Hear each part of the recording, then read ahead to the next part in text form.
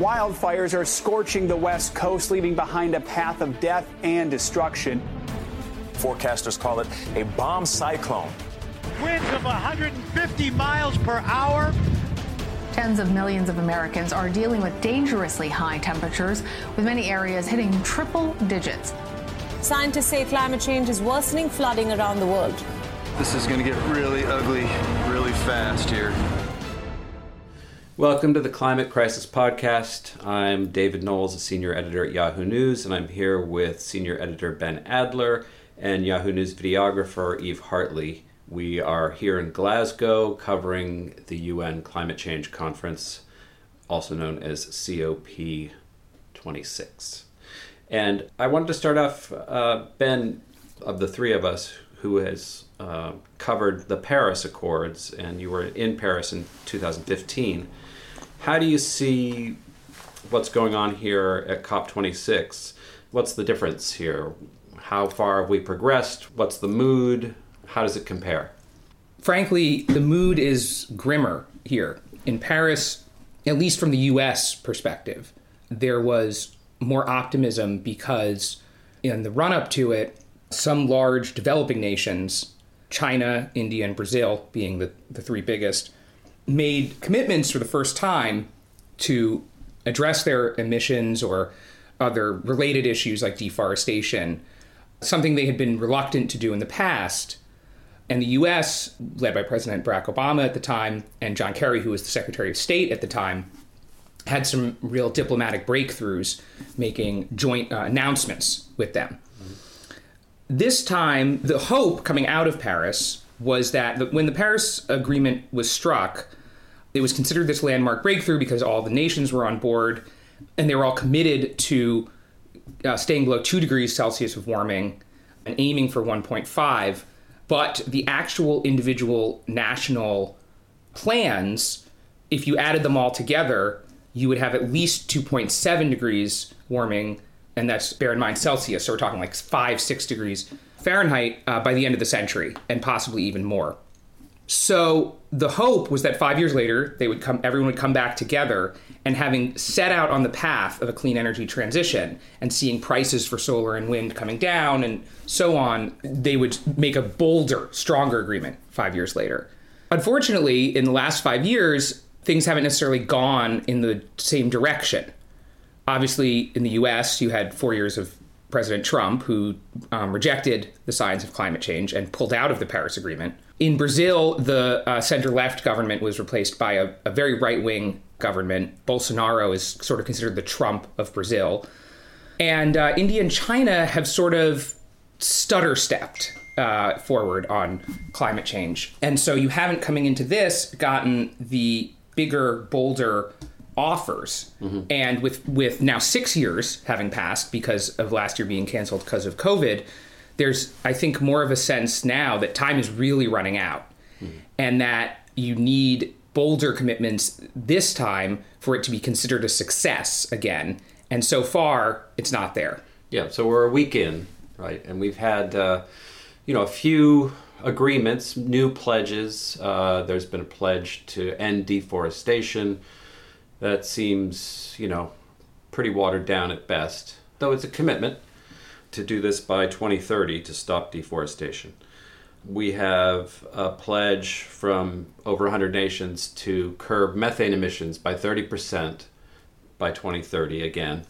These are meaningful if they're followed through on, if they really come to pass.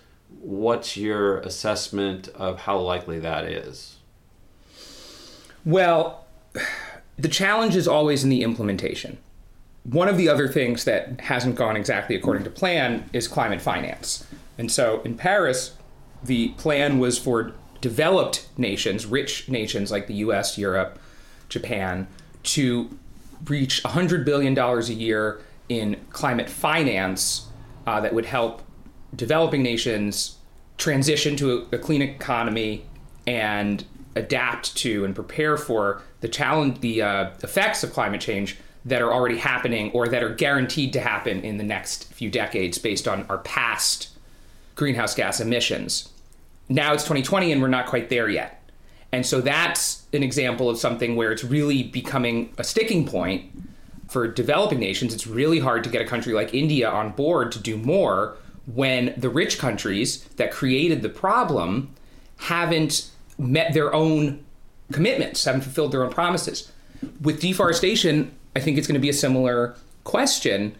Countries like Brazil have said in the past that they're going to stop deforestation, but then the Bolsonaro government comes along and it starts up again at an even faster rate. And there's a lot of, in the developing world, there's sometimes the government doesn't have perfect control over what's happening. There's illegal deforestation that happens. There's, either because they don't have the capacity to stop it. And if you can imagine, the Amazon is a tough place to police, but also there's corruption.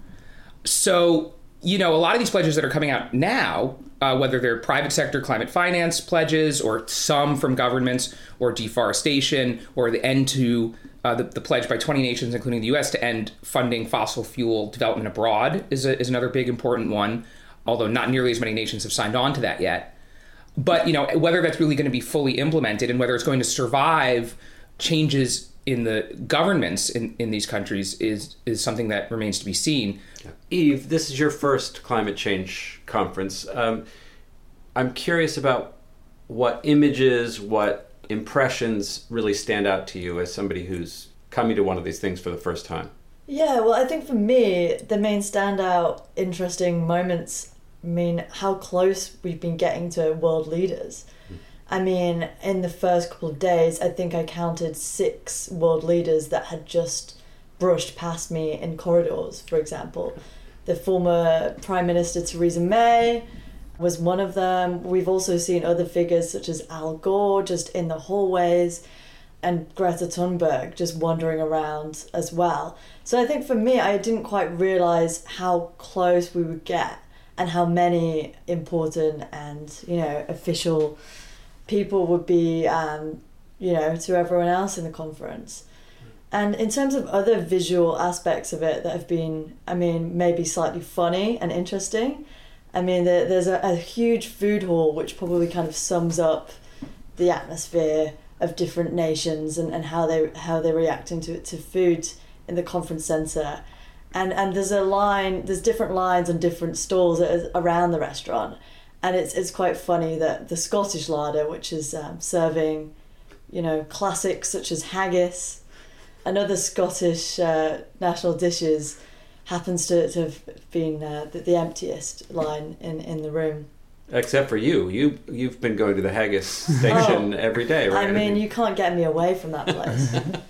And it's also fun how in the restaurant and across the different food stalls in the conference, they've got the CO2 impact of each dish displayed at the side of it. So you're actually stood there waiting for your food, making a moral decision as well as a culinary one about what you want to eat for your lunch. What if I wanted the haggis, but it's too bad for the environment, so maybe that's why no one eats the haggis. I think maybe it is. It is apparently it is the worst dish. The food in general was much better in Paris. And in general, the vibe in Paris, it felt everything with the UN can be fairly bureaucratic, but in general, it felt comfortable in the facilities and relatively well run. This one does not feel that way. There's a totally different vibe here of everyone being a little bit dissatisfied. It's very claustrophobic in there, I think. It's way too crowded. And it's just not a big enough space. And there's more people here. Every time it happens, it grows because there's more and more concern with climate change, more and more people coming. And Glasgow's a smaller city that isn't as well equipped to handle it. And on top of that, you have COVID. And with all of the, having to take a daily COVID test and show your test result to get in, there have been these huge lines backing up to get in. And there's just a generally kind of disgruntled feeling, I find, especially among the activists. I would agree with that. One thing that's really struck me about being here is I think maybe 98% of the people who are here, from the activists to the delegates themselves to the governmental figures, all agree that we need to act swiftly on climate change, right? Exactly how we act is a matter of disagreement, but I think people are in alignment with the idea that this is a big problem for humanity and something needs to be done about it. It's not such a controversy on that score, right? But then you have the activists like Thunberg who are fuming that people aren't taking this concern seriously enough, right? But, when you hear people like John Kerry speak, you get a grim sort of tone out of his mouth as well about the need to act quickly. And that's one perception that I have about this conference, is that actually everybody is pretty much on the same page, on the basic page. The details, the devil's in the details for sure. Second thing that strikes me is what you were talking about, Ben, earlier, which is getting these agreements to stand in the countries that have agreed to them in the local political situation. In the United States, it strikes me that the Biden administration, their entire goal at this conference was to reestablish American leadership and convince people that we were leading by example. And that was made trickier by the fact that Congress had not approved the president's infrastructure and spending bills back home that contain lots of climate change action in them.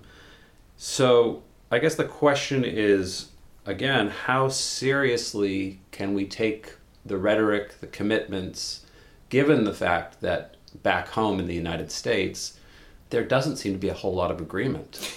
Yeah, that was an issue last time too, actually, because Republicans were in control of Congress. Mm-hmm. So Obama was here trying to make commitments that the U.S. would reduce its emissions, and he's frankly constrained. The president is constrained and can't really credibly promise emissions cuts on the scale that climate justice would demand, meaning the U.S. is by far the largest historical emitter of greenhouse gases. China now emits more per year, but the U.S. has been doing it for much longer. The U.S. is also large countries, not counting little oil states like Qatar or something. The U.S. is the largest per capita. And so what developing nations and activists want and think is the morally right, only morally right course of action is for the U.S. to dramatically reduce its own emissions. But the president can't achieve that unilaterally. It's almost impossible for it to happen without Congress, which controls the ability to tax and spend. So Obama last time was promising cuts of about 25% in our emissions in the nearer term, and that wasn't really good enough to get stronger commitments from other countries. Biden has made much bolder pledges in terms of emissions cuts. He's saying we'll cut half from 2005 levels, which are already below, by 2030. The only way that's likely to be achieved is if Congress passes his plan. And he was hoping to come here with the plan passed. And the fact that it hasn't is probably one of the reasons that you don't have as strong a sense of optimism as you otherwise might have. One thing that is a little bit different, last time Republican senators like James Inhofe, I think, came to undermine the negotiations, to say, we're not on board with this. Don't trust Obama because, we won't allow the U.S. to act on climate change. Although a lot of Republicans still reject climate science or think that nothing should be done about climate change, that hasn't happened this time. And instead, you've got a small group of Republican members of Congress who actually are here to support the negotiations. They don't necessarily support everything Biden promises, but they do support the idea of climate action. So there is this movement in the U.S. politically, but the U.S. political system is a very slow, compared to all these other countries. European countries have done much more, typically, to reduce their emissions and to provide climate finance. European countries both have center-right parties that are much more pro-environment, and they have a parliamentary system where if one party wins the election, they enact their agenda. The U.S., Democrats control both houses of Congress and the White House, but because of the way the Senate is set up with its rural bias, they need the votes of moderate senators from more conservative states like Joe Manchin from West Virginia, and that just You got the filibuster. You've got the judicial review and the possibility that Trump appointed could throw out policies as well. What Obama was trying to do last time is pass rules, executive actions like regulation under the Clean Air Act. Biden's now trying that approach as well, but there's the threat that the Supreme Court could throw those out, especially now that Trump appointed several justices. Right. Eve, as someone from the host nation here, the United Kingdom, what do you think the takeaway will be from British citizens? Was this a success for the United Kingdom? Did Boris Johnson do a good job as host? Well, I think as Brits, we don't like to self-congratulate ourselves very often. And I think this conference has been marred by, criticisms about long lines, as Ben mentioned earlier, as well as just kind of organisational failures in other areas. So I don't think Brits will look at this and think, wow, we're going to pat ourselves on the back. We did such a great job here.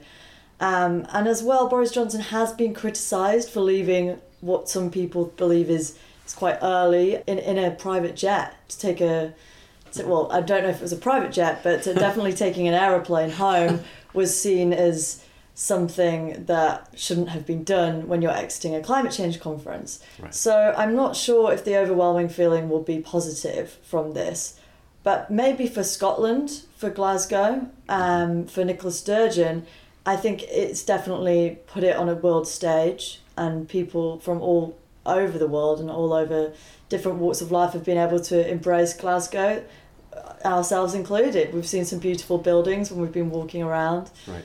And so I think it's a success maybe more for Scotland.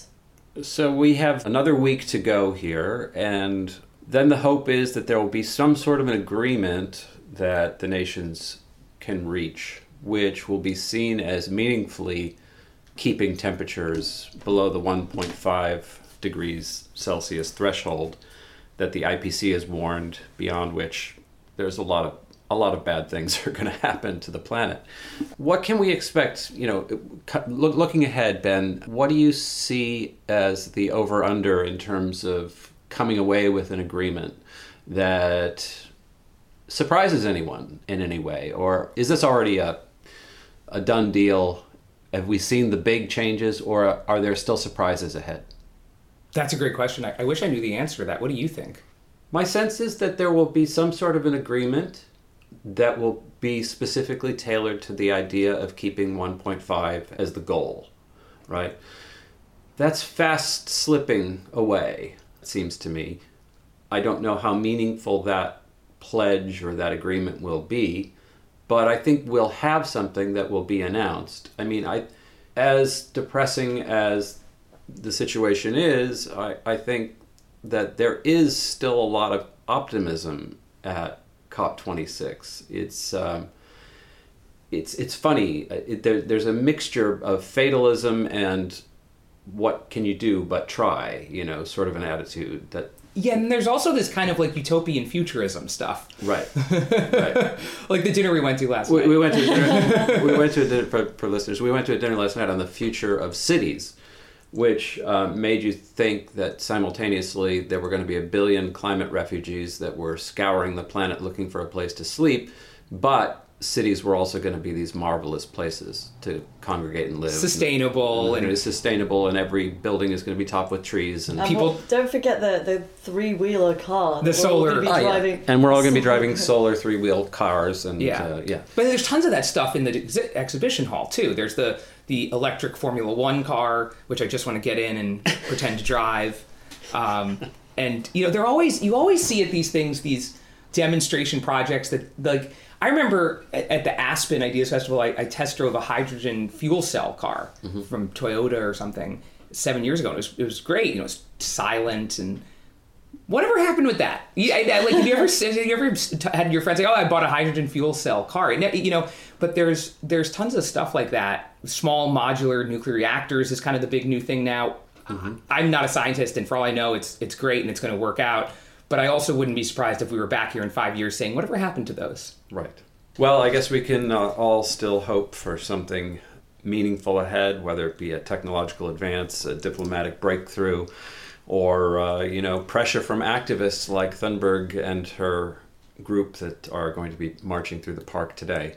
We're hoping something gets done. So that's it for this episode. Thanks for tuning in.